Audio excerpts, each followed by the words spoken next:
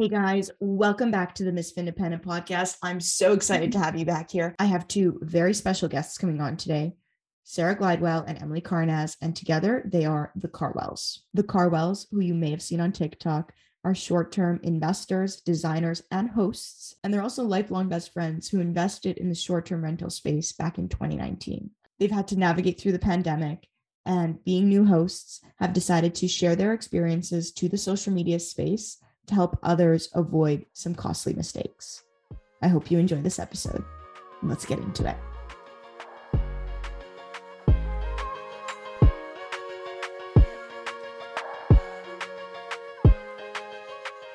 Thank you so much for hopping on and for being here. Super excited to get into this episode. Today, we're going to chat about Airbnb, about your background, and I've been following along on your journey on TikTok. We just chatted a little bit about that off the air, but TikTok is an amazing platform to connect with people. And, you know, when you're following somebody, you kind of get a sense of what they do and where they are. But I do want to ask you guys to share your story from the very beginning, how you guys met, and how you got to where you are now. Yes. Well, thank you so much for having us. It's been so much fun watching your journey as well. And it's always like kind of like a surreal moment when you actually get to connect with a person that you have like an already pre-existing relationship with on TikTok, where you like feel like you know each other, but yet this is the first time we're talking in person. So we love that. But with Emily and I'm the talker. You'll learn very quickly. So when it comes to introducing ourselves, I'll let Emily kind of take that over and introduce us. Yes. So as far as when Sarah and I met, we met in third grade in our very, very small town in West Michigan. She moved to our school and we've been friends ever since. We followed each other to college. We followed each other. We moved out of state together and now we moved back in state together. We've done pretty much everything together, got engaged, married around the same time. So we ended up starting our business, Carwell Design, when COVID happened. So I got my master's degree at the very end of 2019. Sarah was working at an architecture firm. And in 2020, when the world shut down, I could not find a job because the world was shutting down, and her Airbnbs, she scaled right before the shutdown happened. So we were in a very big pivot time in our lives. And so we just decided to start designing Airbnbs for other people. And we've done that for the past couple of years and now pivoted a little more to the social media side of the Airbnb world. But yeah, so we've kind of known, I think we're coming up like 20 years of friendship or something like that now. That's crazy. Yeah. She knows too much. She can't get rid of me now and I can't get rid of her now. That's awesome. It's tough working together, like with somebody that you've known for a long time, because you're kind of like family, and you know there's a bluntness that comes about. Like you could have the other person know exactly what you're trying to communicate, but sometimes there's conflict that comes about. So have you guys ever had like a situation like that where there's a business decision and you can't come to like a conclusion? Ooh, good question. I don't know if we've ever not been able to come to a conclusion. We are very, very opposite personalities. You'll kind of see that because Sarah's the talker and I'm more like behind the scenes organizer. You even see that kind of on our social media. You'll see Sarah doing the talking a lot of the time. So we're really good at bringing different perspectives to like disagreements, I guess, because we still have them. I mean, we've known each other long enough. There's no way we haven't had a disagreement in our friendship or in our business. So we just take the time to talk about it. And for us, we prioritize our friendship over everything else. We would both rather completely dissolve our business than lose the friendship that we've had. So I think that's always at the forefront of our mind is we can go do something else with our lives. And we would rather keep our friendship going than lose it over a business decision that we couldn't agree on. Yeah. And I think also a big reason why it's seemingly more simple for us to come to a conclusion is that I think we both value each other's strengths so much. So like with Emily, I'm like if it were just Emily wouldn't take any big risks. And if it were just me, I would take big risks that would bury me in the ground. And so for the both of us, it's like, for me, I know I can't take a big risk without running it past Emily and having her point out all of the dangers that I'm walking into.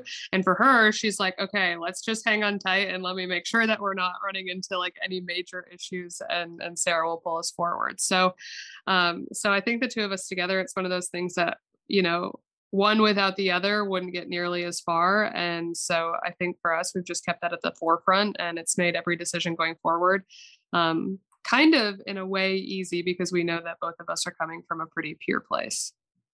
I love that, especially the risk aspect. Like that's something that, like with me and my partner, like my fiance, we go through that all the time where I historically was a lot less risk averse. And so he kind of pulls me back. So it's nice to see that you guys have both of those elements. Yeah. I hate to be seen as like the pessimist of the partnership, but there has to be that person that's like, okay, let's look at this from all angles. These are things that could potentially happen. And is it worth them potentially happening? And we just have those conversations. And if Sarah is like, you know what, I think that that's fine, that these things could happen and we can make it through, then we push forward. And then if it's not worth it, we pull back. So it works out. I love that. I want to ask you guys a bit about before COVID. So you mentioned Sarah had a couple of Airbnbs that she was scaling right before. How did you get into the Airbnb space in general? Yeah, good question. So me and my husband, previous to getting involved in Airbnb at all, I mean, I went to school for interior design, so I always had a little bit of a love for real estate outside of Airbnb that was there to begin with. But the 3 years before we started Airbnb, we started an insurance brokerage that my husband and his business partner now run. And so I spent a lot of time involved in that, in the building stages of that, just kind of, running alongside of them. And that started going really, really well. And so my husband was like, look, I would love to retire you in June of 2021, I think was our original goal. And I was like, me being also entrepreneurial, I was like, that there's literally nothing in this world that sounds worse than being retired at a young age. Like, I mean, having the freedom to choose something else is amazing, but like doing nothing, I'm just like way too much of an overthinker. I'm way too act like I would go crazy. And so we kind of switched. Yeah. And so we kind of switched the narrative, and I was like, okay, look, if I don't have to work a typical 9 to 5 anymore, then let me make it my goal to make the money that you're earning in insurance grow. And so we just started looking into different forms of investing, and Airbnb was kind of a natural fit just because I was good at interior design and I had a background in it and it interested us. And so when we got our first apartment, we just started Airbnb it out on the weekends. We like one night, basically made it a date night, and we took some like pictures of our apartment on my phone and we posted it, and we were going away for that weekend. We were traveling somewhere and it like booked in 4 seconds flat. And we were like, wait a minute, like, is this something that's viable going forward? And so it just started this spiral of like incessant Airbnb research for the next few months until we decided to start scaling, and now we're here. How did you go through that? Like I've always thought about Airbnb my own space. We have some crazy restrictions in Toronto specifically, where even if it's a triplex, you can only Airbnb the unit that you actually reside in, and they get inspectors to come in and verify all this. So it's really difficult to do. But when I was starting to look into it, I kind of had a moment where I was like, wait, do I really want people in my space? So how did you get over that? Yeah. To be honest, that didn't even cross my mind. Again, it's like one of those things where I'm like, was so hyped up about the possibility of making some money while we traveled and paying for our travel that that was the last thing on my mind of a concern. What we ended up doing was we didn't know there was any regulation around subletting your apartment for a weekend out the gate. So we didn't even know, like, we were so naive at that point. We were so undereducated on Airbnb that we didn't even know we had to look at our lease. So regulation wasn't on our brain when we first started. And then we just bought a new lock for our master closet, and we just locked everything that was of any sort of value in that closet while we were traveling. And we let them use obviously all of our kitchen supplies, and we bought new sheets and new, like, a mattress cover and things like that. But very soon afterward found out, I mean, we had been living in that apartment complex for several months at that point, and we had a really good relationship with the management. And the management ended up almost catching us immediately. I mean, they were like, "Hey, are you Airbnb-ing this out?" And we were like, "Yeah, like when we travel, we just, let a few people come in." And they were like, You're not supposed to do that." And at that point, we had been doing it for a couple of months. And so we just explained to them our process. We were like, "Look, we've got the right locks on the doors. Like these are all the precautions we're taking. We can run background checks on them ahead of time. If there's any, suspicious, if there's like someone who has no reviews and is booking for one night last minute, all the maybe typical Airbnb red flags that might mean that somebody's, bringing a bad clientele in." And once we kind of explained that to them, they were like, "You know what? We'll let you do it until we have a problem." And we've been running it there ever since and haven't had any problems. So it's been a good experience. But yeah, there's definitely some big regulations around apartments and Airbnbs in general in the States as well. So it can be kind of difficult to get into. Definitely. But it's easier to ask for forgiveness than it is to ask for permission. That's my philosophy. That's Sarah's life motto. Yeah.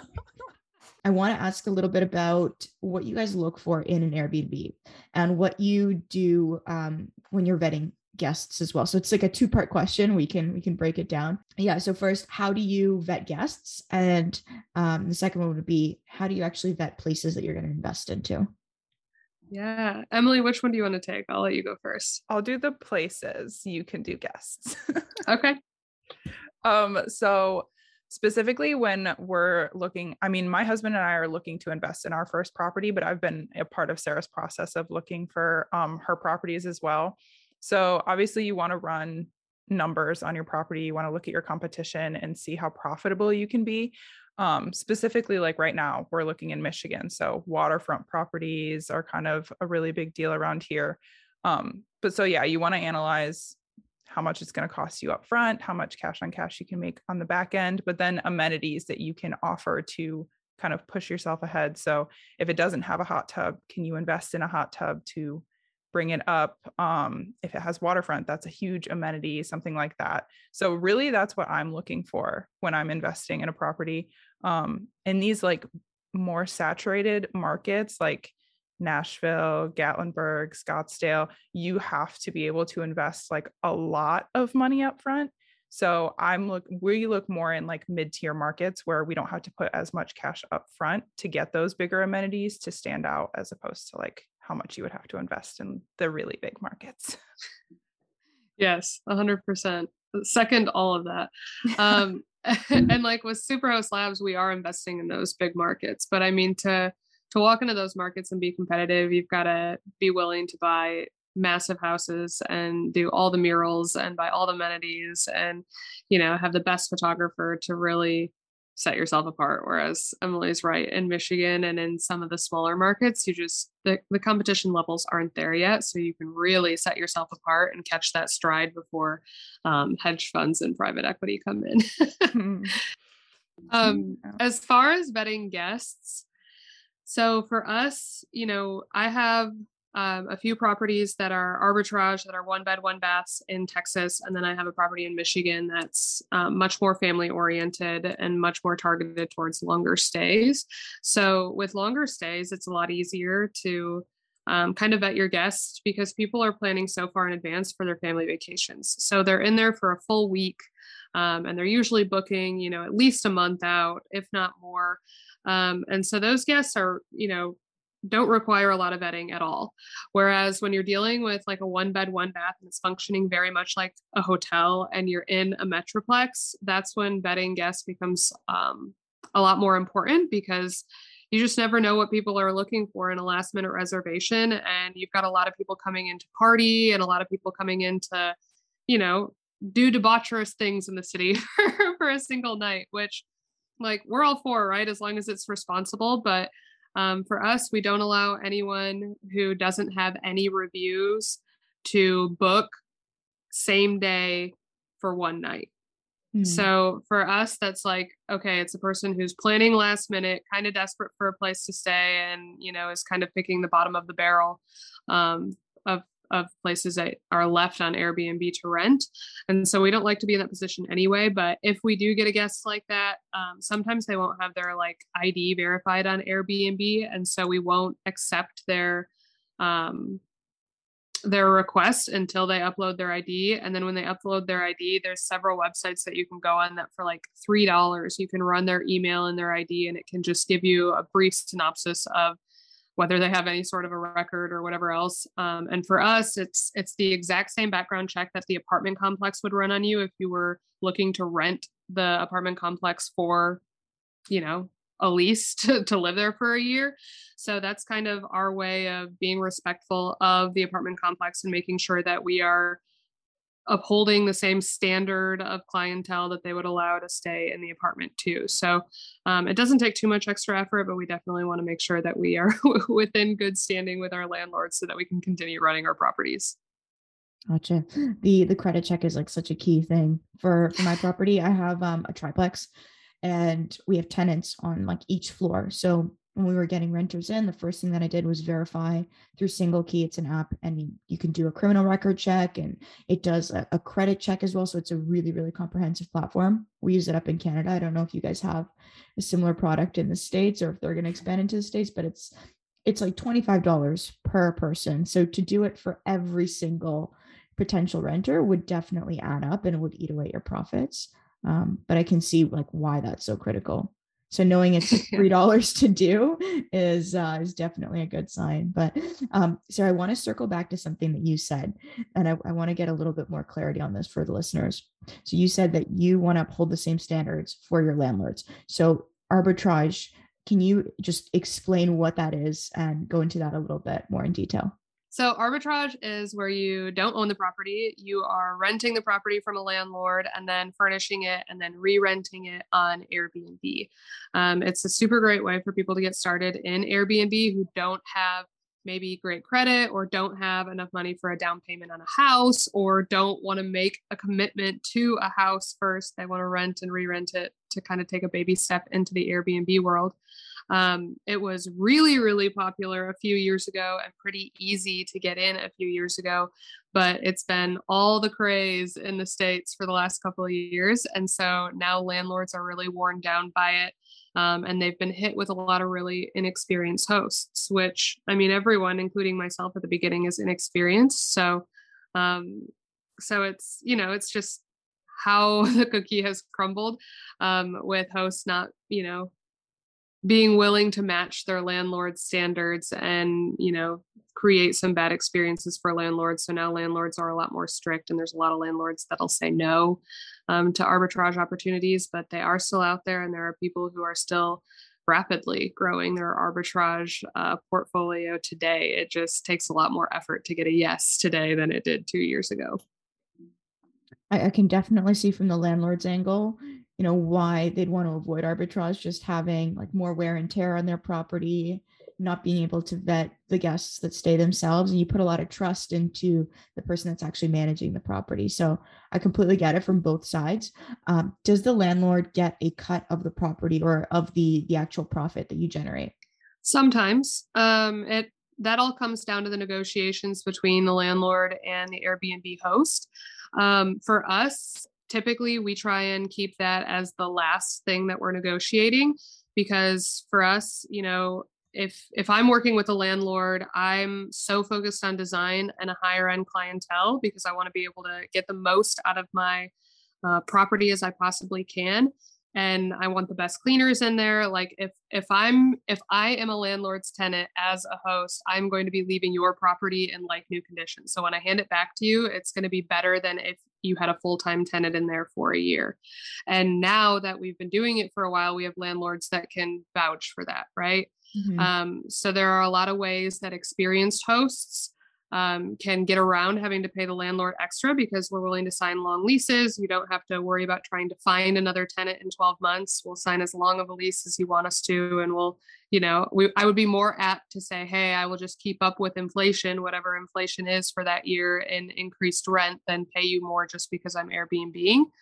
But especially for new hosts who don't have any landlords who will back them and vouch for them and say, yes, they do leave my property in great condition when they leave. Then a lot of times that is on the table where they're like, look, I will pay you an extra $100 or $200 in rent a month, compared to the guy next to me who's living here full time if you'll just let me Airbnb it.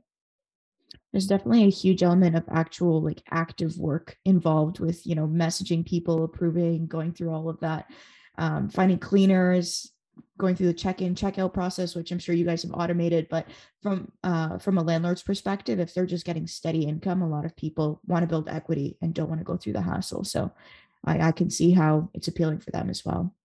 But right. On the design front, you mentioned murals briefly. I've been following you guys for a while, so I know that that's kind of like your bread and butter. But what else do you guys do? So you come in, you want to make a space beautiful, you want to appeal to a higher end clientele. What do you do to get a place to look like that? Yeah, Emily, I'll let you take this one first. Yeah. So obviously murals, or really the big focus with the mural is like an Instagrammable moment. We all live our lives pretty much completely online at this point. When you're going on vacation, half the time you're going because you're trying to get Instagram photos. So if you make that a focal point in your design, you'll get a lot more bookings that way, especially if it's like within your first 5 photos, you're showing that off. But putting in amenities. So if you are analyzing your property correctly, you're looking at your competition, and the way that we say it is you need to have every single amenity that they have, plus at least one more to be booking over them. So if they have a putting green and giant Jenga in their backyard, you need a putting green, giant Jenga, and life-size chess or something like that to make yourself kind of push past your competition. Now, if they don't have nice design on the inside, but have those amenities, that could be the thing that pushes you over the top.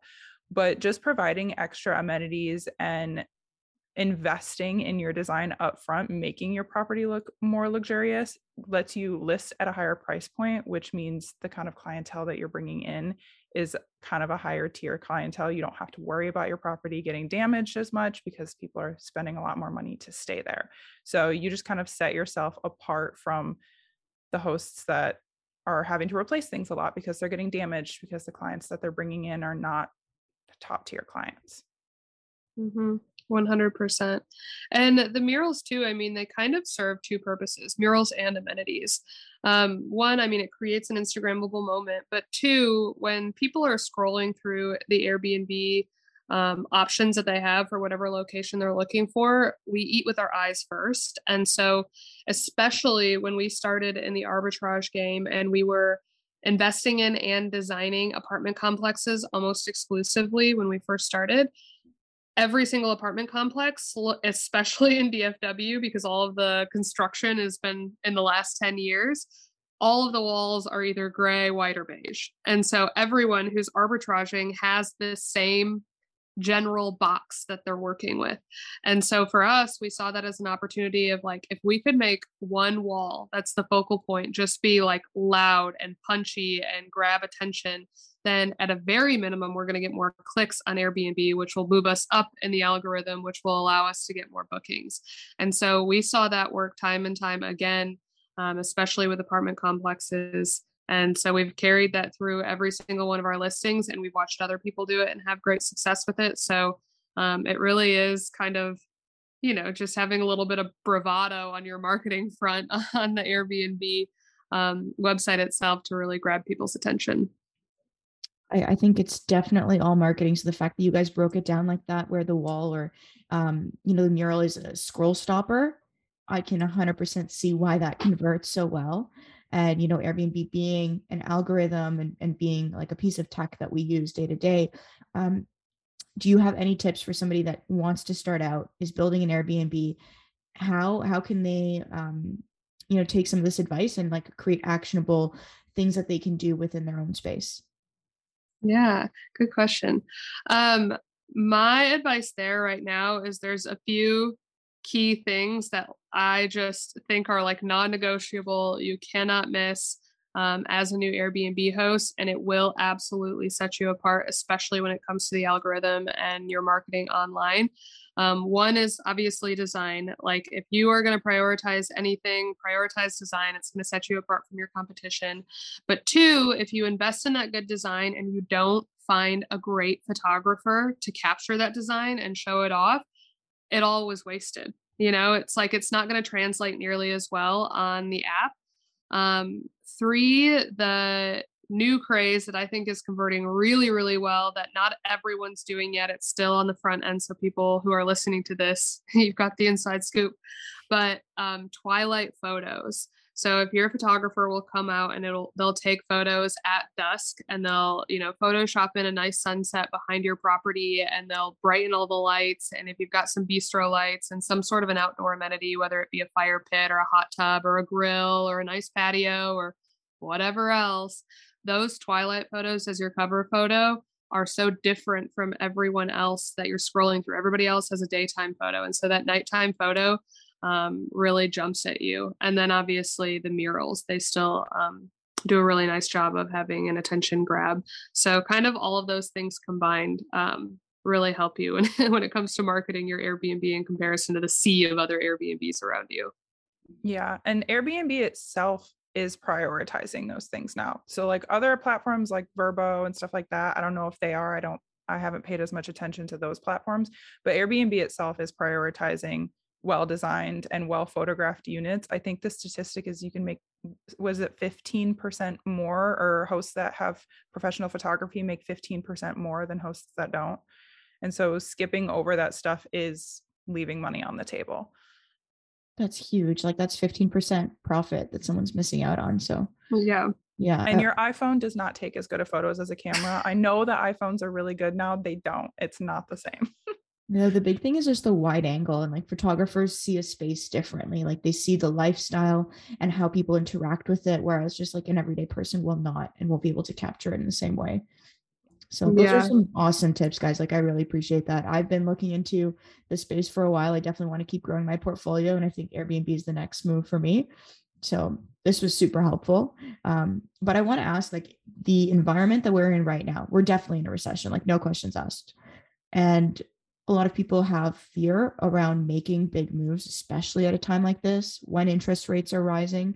So what are your thoughts? Like, is Airbnb still as lucrative during a time like this? Yeah. We just talked about this actually earlier today. We were talking about this. I'll say one thing because Sarah has a little bit more advice, but I just watched a video from this guy. If people are in the Airbnb space, they probably know him, Robuilt. He makes a lot of Airbnb videos and he's really successful in the space. And his words were, okay, yes, as we're going into this, your profits are probably going to lower for a little amount of time. So you should maybe have a reserve backed up so that you're prepared if you don't get bookings. But he was like, what we're really doing is going from a 40% cash on cash to a 15 to 20% cash on cash. 15 to 20% is still fantastic as far as returns go, especially when you're comparing it to the stock market or crypto, which is completely crashing in times like this. So yes, you might go down a little bit, but you're still making great returns when you're comparing it to where else you could have invested your money. Ditto. Totally. I love all that. Yeah, I completely agree. I mean, at the end of the day, an interest rate is just another line item on your pro forma as you're analyzing properties. And I mean, typically with Airbnb, it's a buy and hold game and you're going to be cash out refining anyway. So you just have to make sure that you can afford that mortgage payment with that high interest rate for a period of time. It is not going to be your payment forever. And historically, I mean, I know that 2008 is like a very hot topic for everyone. They're like, oh, real estate doesn't always do great. Like, remember 2008? But in reality, 2008, there were so many factors playing a role that just don't exist today. Like most of what happened in 2008 was caused by bad loans and people using loans irresponsibly and that being legal to do at the time. And now it's not the case. You're not able to get, an 80% loan for your house and then get another loan for 20% and you're walking into it with 0% down. That just doesn't exist the same way anymore. And so I don't think that we'll see that same crash that we did in 2008. I think that we're watching much more closely to other recessions beyond 2008. And in those recessions, real estate came out on top. So yes, I think we'll see a dip. I mean, in general, when the economy is hurting and people are hurting, they're going to travel less. But I can't imagine that they're going to travel less than they did in COVID, for That's example. fair. And for me specifically, I mean, there were some people in really remote areas that did incredibly well during COVID. And for me personally, I was in a metroplex. So I was in a location that the world really stopped. Like travel came to a screeching halt.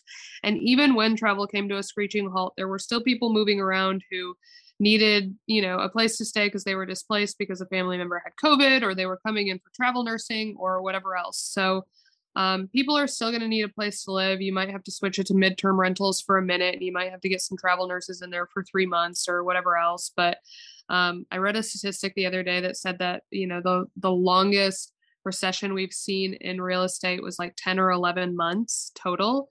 And so if you wanted to be on the extreme safe side of a recession, as long as you had 10 months of mortgage or rent saved up, you should be able to make it through and make it out the other side. So yeah, I think it's just a preparation game. And unlike the stock market, real estate isn't something that you can pull out of nearly as quickly. So I think with that comes a little bit more preparation than what you see happening in the stock market, where it just completely crumbles the second confidence is pulled out from underneath of you. That's why I always preach diversifying. And it's funny how human psychology works. Like when there's a sale in the stock market, everybody freaks out. And, when there's a sale at Sephora, people are celebrating and going out and just buying everything. So psychology is an interesting thing. But I love that you mentioned like the average recession in real estate lasts 11 months. Like there is so much opportunity in real estate. I love real estate because you can actually make improvements and create value, and you're not just relying on somebody else's company to do that. You are running your own business essentially. So there's a lot of opportunity there. You guys mentioned, you mentioned performas and analysis, and Emily was talking a little bit about analysis too. So I know you guys have an Airbnb course. We'll direct our listeners so that they can find it and access it and sign up if they're curious. But are you ever planning to actually release your spreadsheets as a product that people can buy as well? Yes, actually, we're working on giving it away for free. To be honest, we're going to offer that through Superhost Labs because really, Carwells has turned into more of targeting the DIY clients, so people who want to do Airbnb themselves and they want to, stand up a property on their own and they want tips and tricks on how to do that. That kind of is the corner of the market that Carwell is taking. And so we really spend a lot of time focused on design and DIY, but Superhost Labs really focuses on the investor who doesn't want to do it themselves and wants to do it passively and sees the value, but needs partners. And so we use Superhost Labs pro forma that we didn't create, that someone else on our team created, because it's much more comprehensive than anything that we had created previously. And honestly, we kind of see it as almost an attention grab in a way. We, have so many other products that we want to offer. And a lot of times you'll see on social media the, TikTok influencers or Airbnb influencers in general, one of the main things that they sell is their pro forma. And all of them are very similar. But for us, we have so many other things that we sell and so many other things that we want other people to plug into that we're planning on just giving away for free. And so that'll be coming up very soon. So you can grab it, download it, let us have your email so we can stay in contact with you. And so, be on the lookout for that, but it'll be something that people can download at no cost.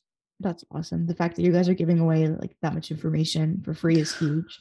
And we'll definitely make sure that once it's live, people have access to it. But we're also doing a whole other episode about Superhost Labs. So this is part 1 for anybody listening. Part 2 is coming soon. And before we close out, because you guys have offered like so much information here and I'm so grateful for your time, what's one last piece of advice that you want to share? Emily, I'll let you go first. I guess, my piece of advice, and Sarah taught me this, is just jump off the ledge. I am analysis by paralysis. Yeah, I have that. I 100% have that. And I will sit there for the longest time and I won't do anything. And yes, you need to do your due diligence, but if you've done it and it looks good, go for it. Airbnb is this market that I did not even think I would be spending my life in. And now it is my entire career. And I couldn't imagine doing anything else. And I would have never dove into something like this. I would have done all the analysis and I would have been like, yep, it can be profitable. And then I never would have taken that step. So dive off the cliff. Yes, I love that. that. My piece of advice for anyone listening is get on social media and let yourself be seen. That has been easily one of the most powerful things that Emily and I have done. There are a million amazing, intelligent people out there who want to work with you regardless of what you do, and they just need to know that you exist. And so I think that Emily and I had a lot of anxiety starting on social media and just being like, is what we're saying valuable? Like, just so many what ifs, so many self-doubts, so many reasons of why we shouldn't do it. Maybe we haven't been in it long enough. Maybe we don't know enough. Maybe we're not the most intelligent on the block. But it brought us so much more than just design customers. I mean, it brought us other people in the industry who wanted to work with us. It brought us opportunities that allowed us to grow. It brought us investors. It brings us real estate agents who are handing us off-market deals. I mean, the power of attention has been one of those things that's like been one of the biggest surprises to us. So aside from jumping on the ledge, just like create content just so you can be seen, like value attention over anything. Your community changes the way that you can run your business, and social media is attached to that. Your community will make the success of your business. And you guys have done such a great job of that on TikTok, just fostering community, growing, and building a great niche. I think that's something that I'm struggling with a little bit, is wanting to talk about all of these different things, because I'm curious about real estate, the stock market, crypto, and there's people that have succeeded just narrowing in on one specific avenue. So I think there's enough space for everybody to kind of figure it out. And the big thing is to just do it. And the same thing applies to social media, right? It's scary at first. The first time I recorded a podcast episode, I was like, oh God, that's what I sound like. And now it's a lot better. So I'm sure you guys when we're posting TikToks, we're like, oh, this is so cringy. But then we post it and we're like, never mind. It's fine. Yeah, I do the same thing. I don't even rewatch, I just post, because the minute you start to rewatch, you get into your own head and you're like, nope, you can't do that. Absolutely. It's so accurate. I can't wait until I'm like 40 and I'm looking back at what I posted when I was in my 20s, and I'm just going to be like, oh my gosh, why? Yeah. But whatever, it's part of it. Well, if you're not embarrassed by the first version of what you do, you're doing it too late. Yeah. Oh my gosh, that's so accurate. Yeah. But I appreciate you guys coming on. Like, genuinely, I've learned so much from this episode, and I'm excited to chat more about Superhost and get a sense of what you guys are doing there and all the amazing work that you guys are doing. But thank you guys again. This was fantastic, and I appreciate you guys. Thanks for having us. Yes, thank you so much. And we have been enjoying watching you grow on TikTok as well. So we have found so much value in what you put out too. So keep it up.